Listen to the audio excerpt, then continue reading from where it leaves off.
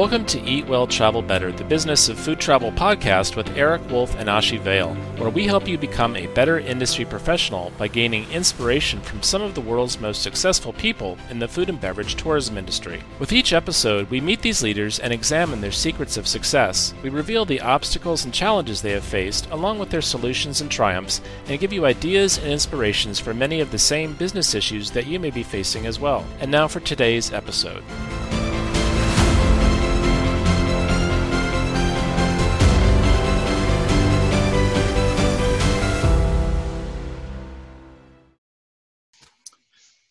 I'm Eric Wolf, and I'll be your host today for Eat Well, Travel Better, the Business of Food Travel podcast. And joining me today is co-host Ashi Vale. Hi, everyone. Excited to be here. Today, we'll be speaking with Bill Baker, who is recognized internationally for his work in branding and marketing countries, cities, and regions. With more than 30 years' experience in over 25 countries, Bill has developed successful tourism and economic development strategies for dozens of locations throughout the United States and Australia. He has also been directly involved in shaping some of the most respected destination branding campaigns in the USA, including Australia's highly acclaimed Shrimp on the Barbie, which he directed for 7 years. He has produced tourism strategies for the Sydney 2000 Olympic Games and has been asked to provide strategic counsel to destinations around the world, including Hong Kong, Guam, India, Macau, and Saudi Arabia, as well as Australia's global branding and integrated marketing campaigns. Welcome, Bill. Morning, Eric. Bill, it's a real pleasure to be here today with you. I've known you for close to 20 years now. I met you at a conference here in Oregon, and I guess even though you've got that Australian accent, you do live here in Oregon. Many of our listeners may not know that. So, what brought you to Oregon from Australia? Well, my wife's family was originally from Oregon, young children we had at the time we moved back from Australia. And so it's a great place to have a family growing up here, and it's also a good base for work throughout the United States. Good. Well, you were instrumental in the Shrimp on a Barbie campaign that the Australia Tourism Commission launched in this country a couple of decades ago. You want to go into a little bit about the brainchild of that, how that got started, because when we talk about food tourism, I mean, that is the classic. I mean, you can almost say that food tourism marketing started with that campaign. Oh, thanks, Eric. I really didn't think of it quite in that way. Well, for a start, I didn't create the campaign. I was managing it. It was a very highly integrated program. And what happened was that it was developed by an Australian agency called Mojo. And the person who was going to host it was Paul Hogan, a well-known identity in Australia, but totally unknown in the United States. And the initial idea from Mojo was that the final line in the ad was going to be slip another prawn on the Barbie. And as you know, that wouldn't quite work. And so it ended up the shrimp. But over those years, I managed the campaign in North America, and it really broke through and helped create an identity for Australia where many long-haul destinations had never undertaken a project like that. And it started the whole phenomena of mass tourism or larger tourism to Australia. And what inspired you to get into branding and marketing within the tourism industry? Well, it wasn't really a conscious decision to get into that. I was just drawn to a love of tourism. And I started in the Hunter Valley in Australia, which in those days was a small wine producing area. I think we had about a dozen wineries and one restaurant and no lodging. And today it's one of the most famous wine tourism destinations in the world, with over 200 wineries, some 30-odd restaurants and such. And that's where I started. And the opportunity came up for me to join the Australian Tourist Commission, which I took that. And from therein, it was just one great learning experience after another. And we were involved in many of the pioneering activities related to destination branding. The concept didn't even exist when I first started with Australia. And it was through the work that we were doing, the work that Hong Kong did, Singapore, Spain, and other national tourist offices where you had taking what had been working in consumer branding and marketing and applying it to destinations. And it's not always a close fit, but evolving those techniques. And when I finished my time after more than a decade with Australia, I took those concepts and started applying them to cities and regions and small rural communities and such like that. And I think overall in the last 30 years, there's been many things that we can point to that have been revolutionary for destination marketing and branding. And I think that branding is one of those, along with the many technological changes that have happened as well. That's great to hear. Well, I've read that you have a book on branding too. Congrats on your book, Destination Branding for Small Cities. And I hear a bestseller in its category for many, many years. Yeah. Can you tell us more about it, Bill? Is it specifically for cities or anyone interested in taking branding lessons from it? It's funny, it's called Destination Branding for Small Cities. But many of my colleagues who are involved in nation branding sort of chastised me when it first came out that, why did I call it small cities?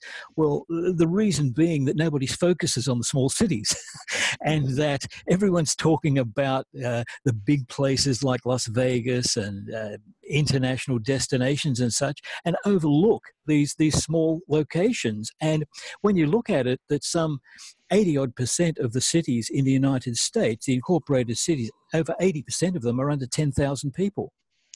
Oh. But it's the other ones, the big ones, that get all the attention.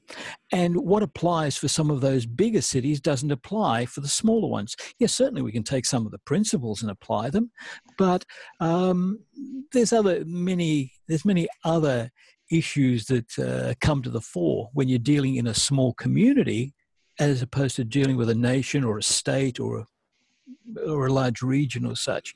So it's constantly been a matter of us adapting to suit those opportunities that are there in small locations.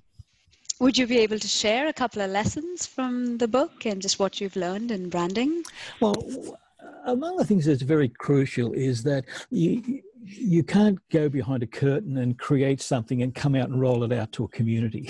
Mm-hmm. People have got to feel an ownership of it from the start. This is not like owning a restaurant or a small business where you're the sole stakeholder and your decision counts. In many cases, you're having to work through committees, and on those committees, there's a lot of self-interest.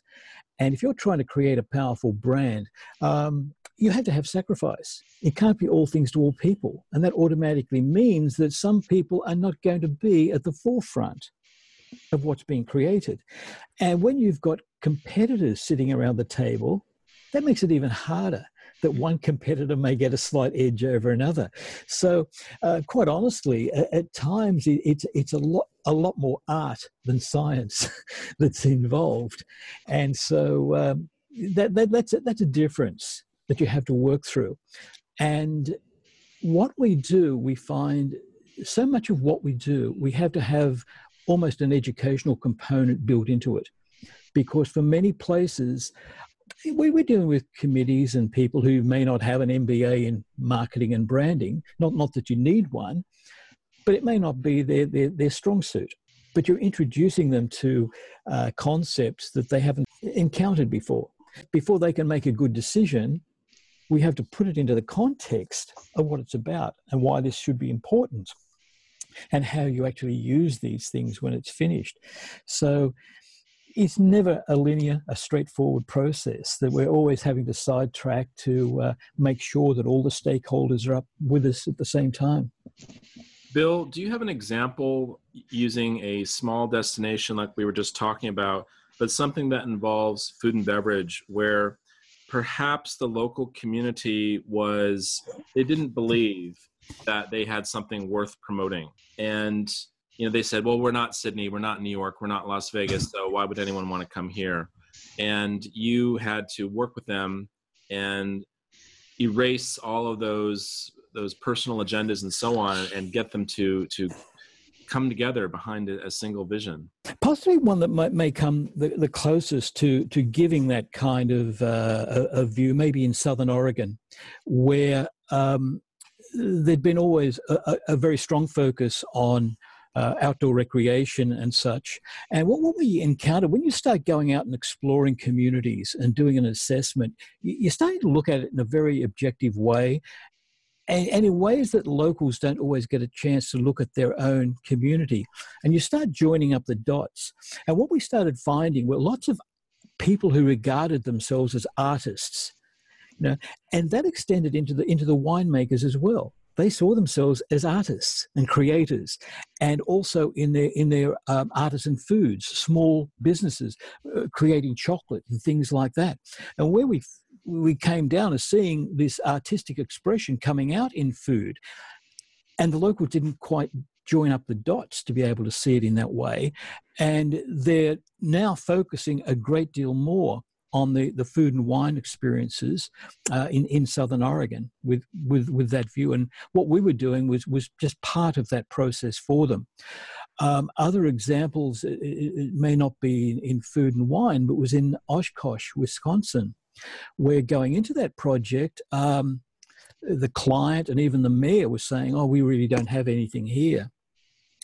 And when you look at it from an outsider, you start joining the dots together. And what we discovered was that they had 9 venues that were capable of hosting over 9,000 people simultaneously. And that's phenomenal. They also hosted one of the world's largest air shows, the Experimental Aircraft Association's annual fly-in. Some 30,000 people come in for that, and they host those. So Oshkosh became Wisconsin's event city because of the amount of venues they had there. But strangely, sometimes people who live in a place don't join these things up and see what a great strength they have. And I guess you're right that it does happen in food and wine quite a bit as well. They can't see the forest for the trees. That happens a lot. Yeah, exactly. Bill, you started a business in 1994. Was it Total Destination Marketing? Can you tell us a little bit more about that? Well, that was after I finished my stint with the Australian Tourist Commission and working in Australia. Started working in regional tourism again in Australia, and that's where I first started in the Hunter Valley there. But just started the company, trying to adapt many of the things that we learned internationally to apply them to cities and regions. But it didn't take very long before I was starting to get pulled back into the international arena and started working for international destinations as well. But we started there in Australia, and in 2000 worked on a number of projects for the Sydney Olympic Games. And at the end of that year, relocated back to the United States. And so we've been here now for the past 17 years and continue to adapt and evolve our approach to working with cities and regions, not only in the United States, but also in some other locations around the world. Bill, you mentioned that a big and potentially ongoing career challenge is remaining relevant. How do you think about relevance, and how do you plan to stay relevant in a constantly changing world? Look, I think that's the burning issue of our times that we don't speak about very much. And yeah, well, I'm approaching near the end of a very long career in travel and tourism. The constant challenge for me is to be remaining relevant in what I'm doing and understanding what's happening today and where things are likely to be moving forward. But that's the challenge that everybody has. It's the challenge for yourself. It's the challenge for so many of the listeners, that while they're on top of the game today, things are going to change again in just a couple of years. And you have to be constantly reading, educating yourself. What I've found over the years is where I was very broad in the things that I did 20 or 30 years ago, these days I'm much more focused because there's so much change going on. You can't keep abreast of everything, and you have to focus in these areas and then be highly adaptive, because to make sure that that area itself isn't becoming irrelevant. And so you've constantly got to be looking at where trends may be going, learning, talking to people, networking with other people, So it's a constant game for us. And, it's also relevance is there is applying to organizations as well, that the life cycle that we may have had in past generations is not that long anymore. The life cycle on products and education and knowledge is much shorter. And to maintain a long career, you have to be constantly adapting and learning. That's very true. We do that here in the association as well. And, it's not been an easy 17 years. The target moves, client goals change, trends change, global financial crises happen. The needle is always moving. The target is always moving. And you have to be flexible and adjust. Exactly, Eric. And, it was 17 years ago that we met. And, I was looking at what you were doing. And I was, frankly, I wasn't 100% sold on it. But what's happened is that you were ahead of the curve. Quite remarkable. In food tourism, culinary, that wasn't a thing. And you saw it and you were part of it. But it's everybody's challenge now to be relevant. And I reading things about artificial intelligence and robots and changing demand, they're things that I never even contemplated during my career, but they're going to be very real for current and future generations. Bill, you talked about how you think the whole category of food and beverage tourism is in its early stages of development for a lot of areas around the world. So that's interesting to hear from someone with your level of experience that you think that it's just getting started. But at the same time, this goes back to the relevance because so many of these destinations are mimicking each other. Exactly. Or they'll put together a restaurant list that shows 180 cuisines on offer, right? And people just want to go for the local specialties. I'm not going to travel to Italy to eat Chinese food. I'm not going to travel to Seoul, Korea to eat Italian food. Yet, destinations like these try to promote everything they have to everyone. What are your thoughts on this? Well, certainly, Eric, I'm not an expert in that particular field, but what I'm finding is pretty much like you, that so many places are saying, oh, yes, we're a culinary destination. I'm also taking note of the research that people like yourself have done, where the food offerings are influential in the actual destination choice. That didn't seem to me to be near the top of a list of choosing a destination 20 years ago. Would that be right? I think that the influence of the media, shows like Top Chef and Iron Chef and so on, have had a tremendous influence on exciting people about food, cooking, ingredients, techniques, and also where these places come from. And we have heard many times in marketing that people want experiential travel now. So we want to go see where the peppercorns come from, for example. Right. Yeah. So that goes to what I'm saying is that it's a new field in the extent of the range of it and the power of it in terms of influencing people's destination choice. So the challenge ahead is, I just don't think Me Tooism is going to work, that you have to clearly differentiate yourself. What is it that is special about what you have? Is it, as you're saying, is it the area of origin of the produce? Is it the people and the chefs who are there? What is the authentic aspect of this place that I'm not going to get in other places in regard to culinary tourism? That's going to be a challenge that's ahead, because there's going to be many imitators that come along and try to be what others are. That's on one level where food may be the decider in terms of the destination. But increasingly, all places have had to lift their game in terms of the food that they have on offer. And that people are much more discerning in what they're looking for and are less forgiving. So, food could still influence, it may not be the main motivated to go to a location. If the food is not good at a location, it could lose business for them just as easily.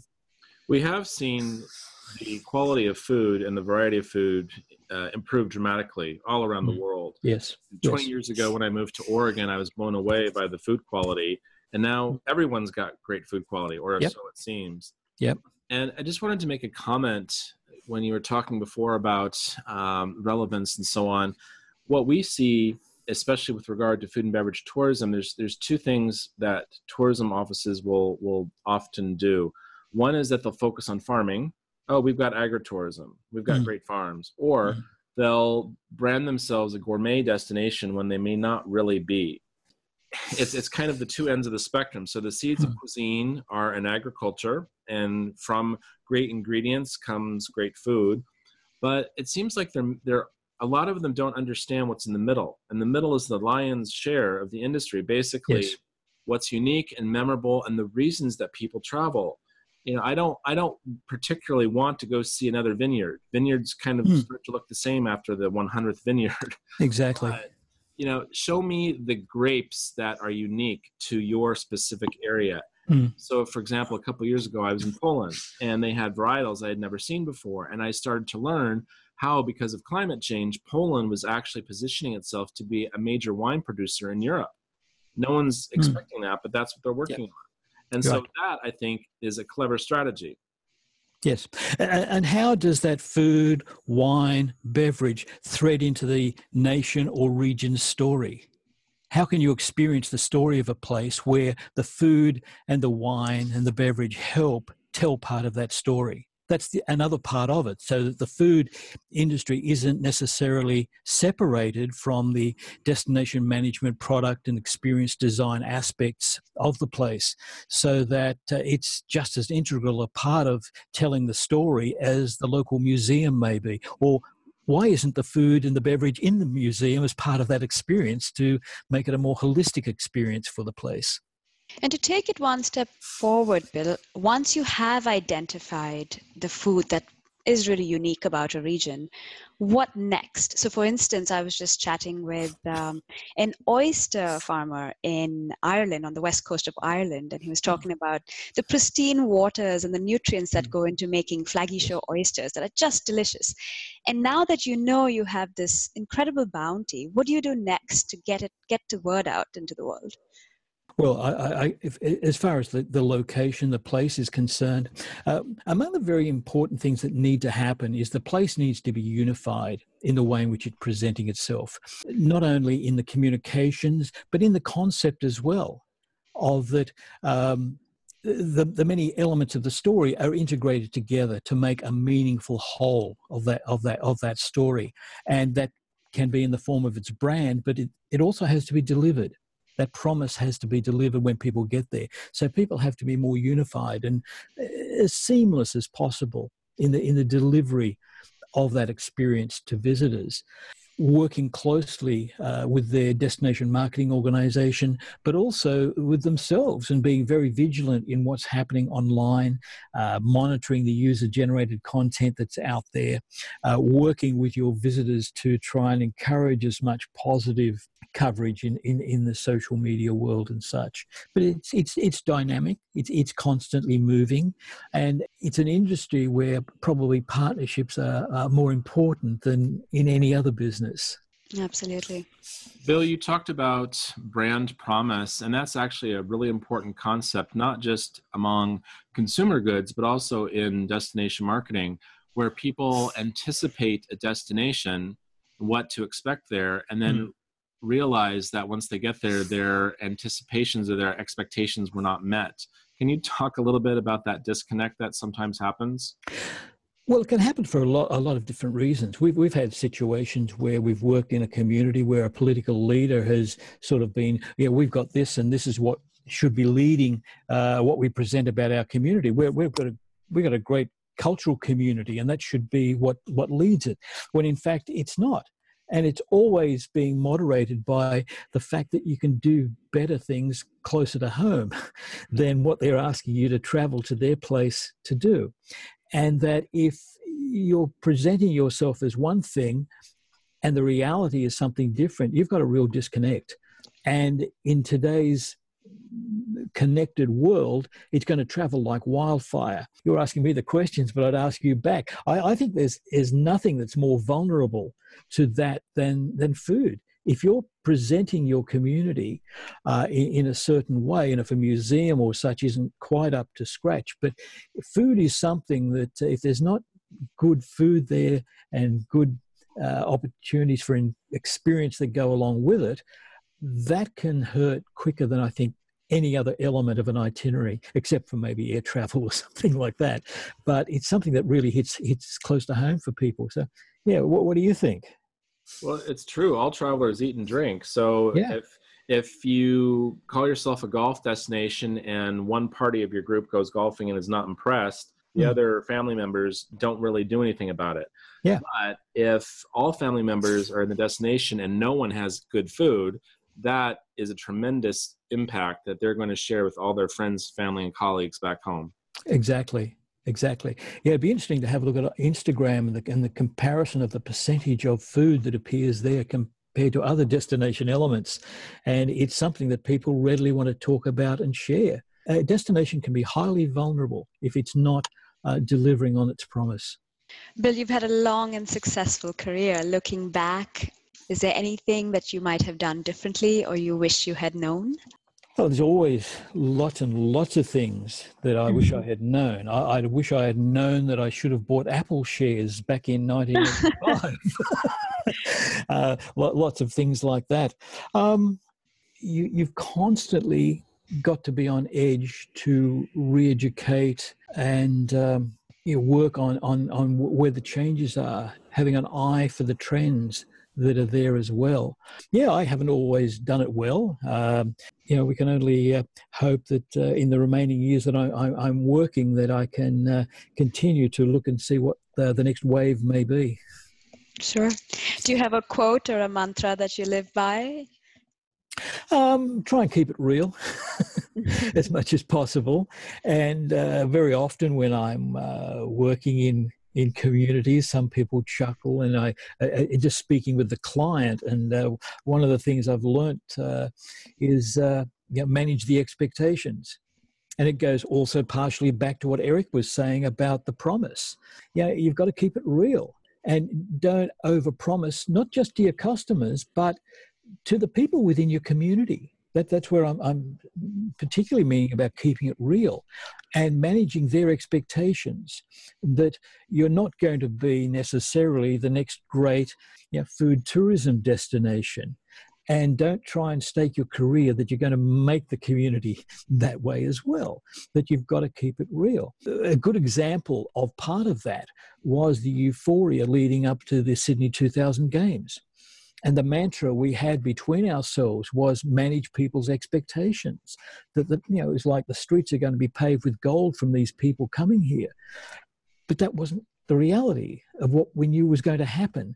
But it's interesting, since then you look at many other destinations that are going to be hosting the Olympics and they say the same thing. But it applies on a smaller scale into other communities. There's just many challenges when you're working in small locations to build enthusiasm, but at the same time making sure that it's realistic. Bill, could you talk a little bit about the local community involvement? You just briefly touched on it, but I think this is one of those things that can be a disconnect from a perspective of economic development. You have the tourism office that wants to promote the area to visitors. You have the local politicians who do not necessarily believe in the value of the tourism office. And then you have the local residents questioning why money is being spent on, as you said, wining and dining. How can this be a win-win-win for the tourism office, for the local government officials, and the residents of the community? Well, it goes back to the point I made before, Eric, that I hate using the term educate because I don't want to make it, we're sort of talking down to people, but we have to subtly be educating and informing people all the way when we're working on things, including the benefits of doing certain things. And sometimes political leaders may be quite strident in their views at times that might not always be well-informed opinions.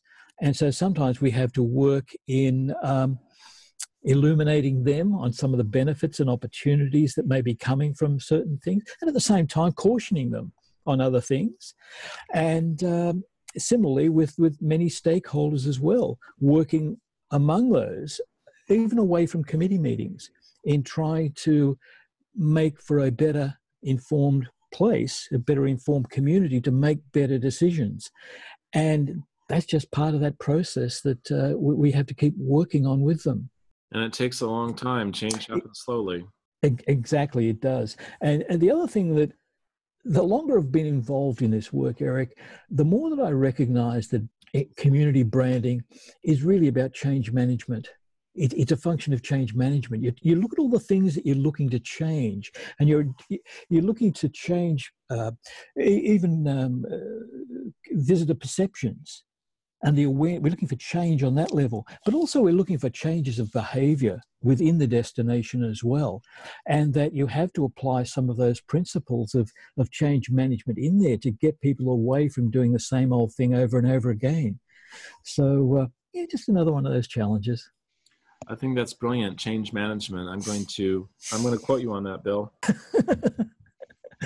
Bill, can you talk about a major success in your life, either career-wise or in your personal life, and how you went about achieving it? You know, I don't take the successes so much personally. I've been so lucky to have been working with a lot of other good people.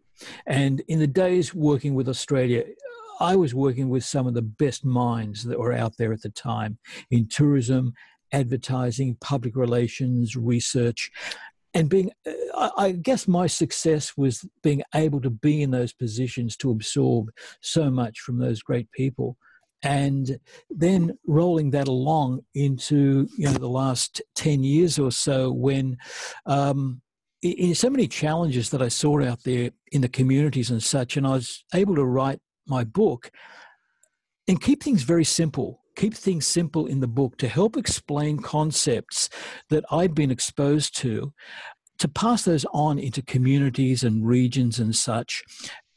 So much of what we have to do is educational, as I was saying, and being able to take some of that knowledge that I'd received and parlay that into a book that's now been, as you were saying, a bestseller in its category on Amazon for more than a decade. And so, I'll take that as a good achievement, but I couldn't have done that without the help of a lot of other people. Do you have an aha moment in your business, something that transformed you professionally that you'd like to share? It's hard to think of an aha moment. I've always got the antenna up to try and learn new things. But as I was saying, I really enjoyed my time with Australia, with the Australian Tourist Commission. And I regarded that so often as being like in the flow, I would think. Things were just flowing past me all the time, information, ideas and such, that helped me assemble so many ideas. There was no single thing, but it was a cumulative effect of so many things that, it helped me to put together many of the approaches and philosophies that I've now followed for a number of years. Bill, certainly you have a quote from someone that you love. I was reading something that you kind of fashioned from Otto von Bismarck. Yeah, a bit random, isn't it? Yeah. No, well, it goes back to a lot of the things I've been saying about working with communities and working in committees that are very eclectic and lots of competitors and lots of self-interest. But Otto von Bismarck, who was a German politician 100 years ago, said that politics is the art of the possible, the attainable, the art of the next best. And I took license with that and changed it to say branding places is the art of the possible, the attainable, and the art of the next best. If you're striving for perfection in destination branding, place branding, it's often very hard because of the number of stakeholders who are involved and the processes you have to work through, the kind of scrutiny that it's under politically from the media, from residents, so that you have to compromise. But the art is to maintain the integrity of what you're trying to do, to make it still as strong as possible while possibly compromising on some elements of it. Compromise works its way into everything we do, so I think that's an important lesson to learn as well. Yeah, exactly. You may have touched on this briefly before, but is there something in the tourism business that bothers you and you wish were different? One of the things that I'm detecting and speaking to colleagues around the country is the increasing political interference in influence that's coming into destination marketing organizations. There always needs to be a very high level of involvement, but some of it is not helpful. Some of it is destructive. And it's point scoring. Some of it's pure politics of cutting budgets, trying to cut out entirely tourism offices. It wasn't so long ago that we were looking toward massive funding cuts for the tourism office in Florida, if you could believe it. Whoa! And that was very much mitigated by big politics in going in there. And I see that's an unwelcome trend in a number of areas. Certainly that word relevance is coming up time and again during this interview, and the relevance of tourism officers is a serious discussion. But to jump to the point where you are looking to totally defund organisations, slash their funding without any meaningful attempt to look at the cost benefit on what they're doing. There's other instances where the media may launch attacks because it never let the fact get in the way of a good story, might beat up a story that the local tourism office was wasting taxpayers' money hosting journalists and bloggers and television stations to the local wineries and restaurants. Well, yeah, if you're wanting to promote yourself as a food and beverage destination, it's not a bad idea to get people in to sample what the product is so they will write about it. There are documents, you can search it in the media these days where that has been happening. And that's not helpful. Just because you might want to beat up a story for your evening news is causing economic harm to your community. And they're the kinds of things that I am sorry to see is creeping in. Do you think there's a solution or advice that we could offer these type of situations? No, I think that at a national level, the Association of Convention and Visitors Bureau, called Destinations International, I think it's playing a more proactive role in that, in helping and coming to the defence of some of its member organisations and communities that are being struck in some of these circumstances. So it's not isolated. It's happening fairly widely. That is, it's not a good sign. And do you see that happening more in the United States than in other countries? Because I've always observed that other countries tend to understand the benefit of tourism a little bit more than we do in the United States. Yeah, I have to say that I do find that it has been more here, but I haven't scrutinized the international scene as much as I have here. But in my visits to I was in 5 countries working last year, I didn't detect it there anywhere near to the same degree. I have seen other situations where programs just get cut for virtually no reason.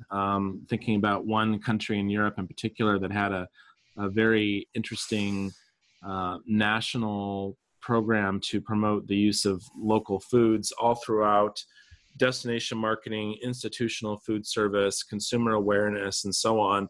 And then the politician changed, and that just completely went out into the trash bin. Completely, years worth of work, billions of euros spent, and overnight someone flipped the switch and said, "No, thank you, we're not interested anymore." It amazes me.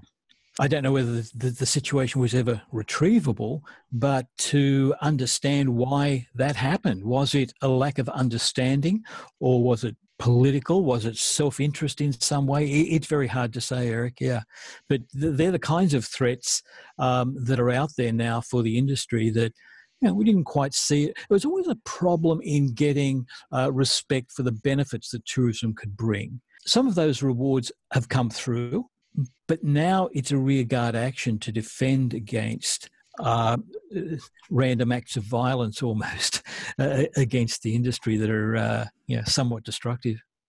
Bill, let's talk a little bit about what you're reading right now. You shared that you were reading 1491, New Revelations of the Americas Before Columbus, and you're also reading at the same time, like me, I can't read just one book at once, Rise of the Robots, Technology and the Threat of a Jobless Future. Which do you want to tackle first? My God, I'm very slow at both of them, Eric, but I just find that the whole notion and the awareness and awakening to what these continents, North and South America, were like before Columbus. The level of sophistication that existed, particularly in Central America, the scale of some of the cities that they've created. In the United States, some of the adobe cities that had been created. It's quite fascinating to see what was existing here, and that suddenly we arrived to make things better for them. And I just find it a fascinating read. And when I'm finished that one, I'm going to move over into one, I think it's 1493, which is Life After Columbus. I'm very slowly making my way through those. But the Rise of the Robots was just a shocker to me when I started reading it. And the recognition is that this isn't tomorrow. It's already happened today, and it was happening yesterday. And that artificial, not so much literally robots, but artificial intelligence has been with us for so long and taking so many jobs. Like, just think of a barcode and how many jobs that barcode has taken away. The fact that we scan things ourselves at the supermarket through, and the artificial intelligence that sits there behind those scans, analyzing, that would have once taken so many people. It's quite amazing when you start looking and recognizing. We'll start looking at driverless cars. What's the impact of that likely to be on the industry? We start looking at already in Japan, of course, a robot hotel. How long is it before coffee shops and such are able to start using some form of robot in terms of dispensing the coffee and such? Things that we thought were science fiction are becoming very real and are there. The other issue it raises is what's the social implications of this? What happens when we have 30-40% of the population don't have jobs? Will we have a social wage to pay people? Otherwise, what's going to happen? We're going to be all turned into thieves or something. So it's a very thought-provoking book. It's already happening, the use of robots and artificial intelligence in food service. There are restaurants now where, even some of the McDonald's, you just order from basically an ATM. And there, a couple of years ago, there was a story that someone came up with a machine that makes hamburgers. Yep. Assembles them for you, and you don't have to do anything else. And then I've seen in many airports, just you order from a tablet right there on the table. You never have to speak to a server. So whereas before a server could maybe handle 6 to 10 tables per person per meal service, now one server can handle 50 tables because everything is automated via a tablet. Yes. There's no time for interaction. There's no time for storytelling, story sharing, asking the server their own favorite places where they like to go bike riding, where they like to have coffee. That disappears. And I think that one-on-one human interaction is part of the reason that we travel. Yep. And look, I think in what you're saying, Eric, therein lies the opportunity as well. That there is going to be an opportunity there for that human interaction, albeit at maybe a premium price. But yeah, you can have that conversation, you can have that experience.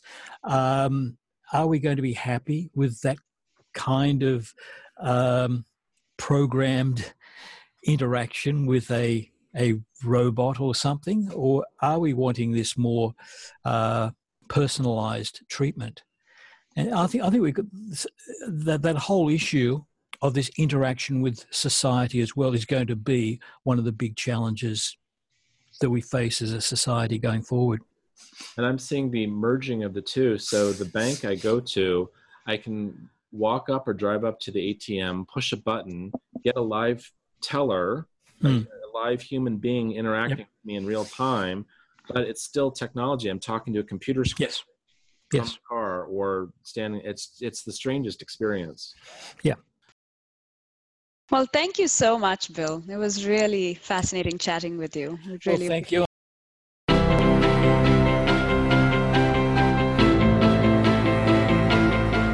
That's all for this episode of Eat Well, Travel Better, the business of food travel, produced by the World Food Travel Association. Join us next time where we learn from some of the world's most successful people in the food and beverage tourism industry. We'll meet these leaders and examine their secrets of success. We reveal the obstacles and challenges they have faced, along with their solutions and triumphs, and give you ideas and inspirations for many of the same business issues that you may be facing as well. Thank you for joining us today, and until next time, eat well and travel better.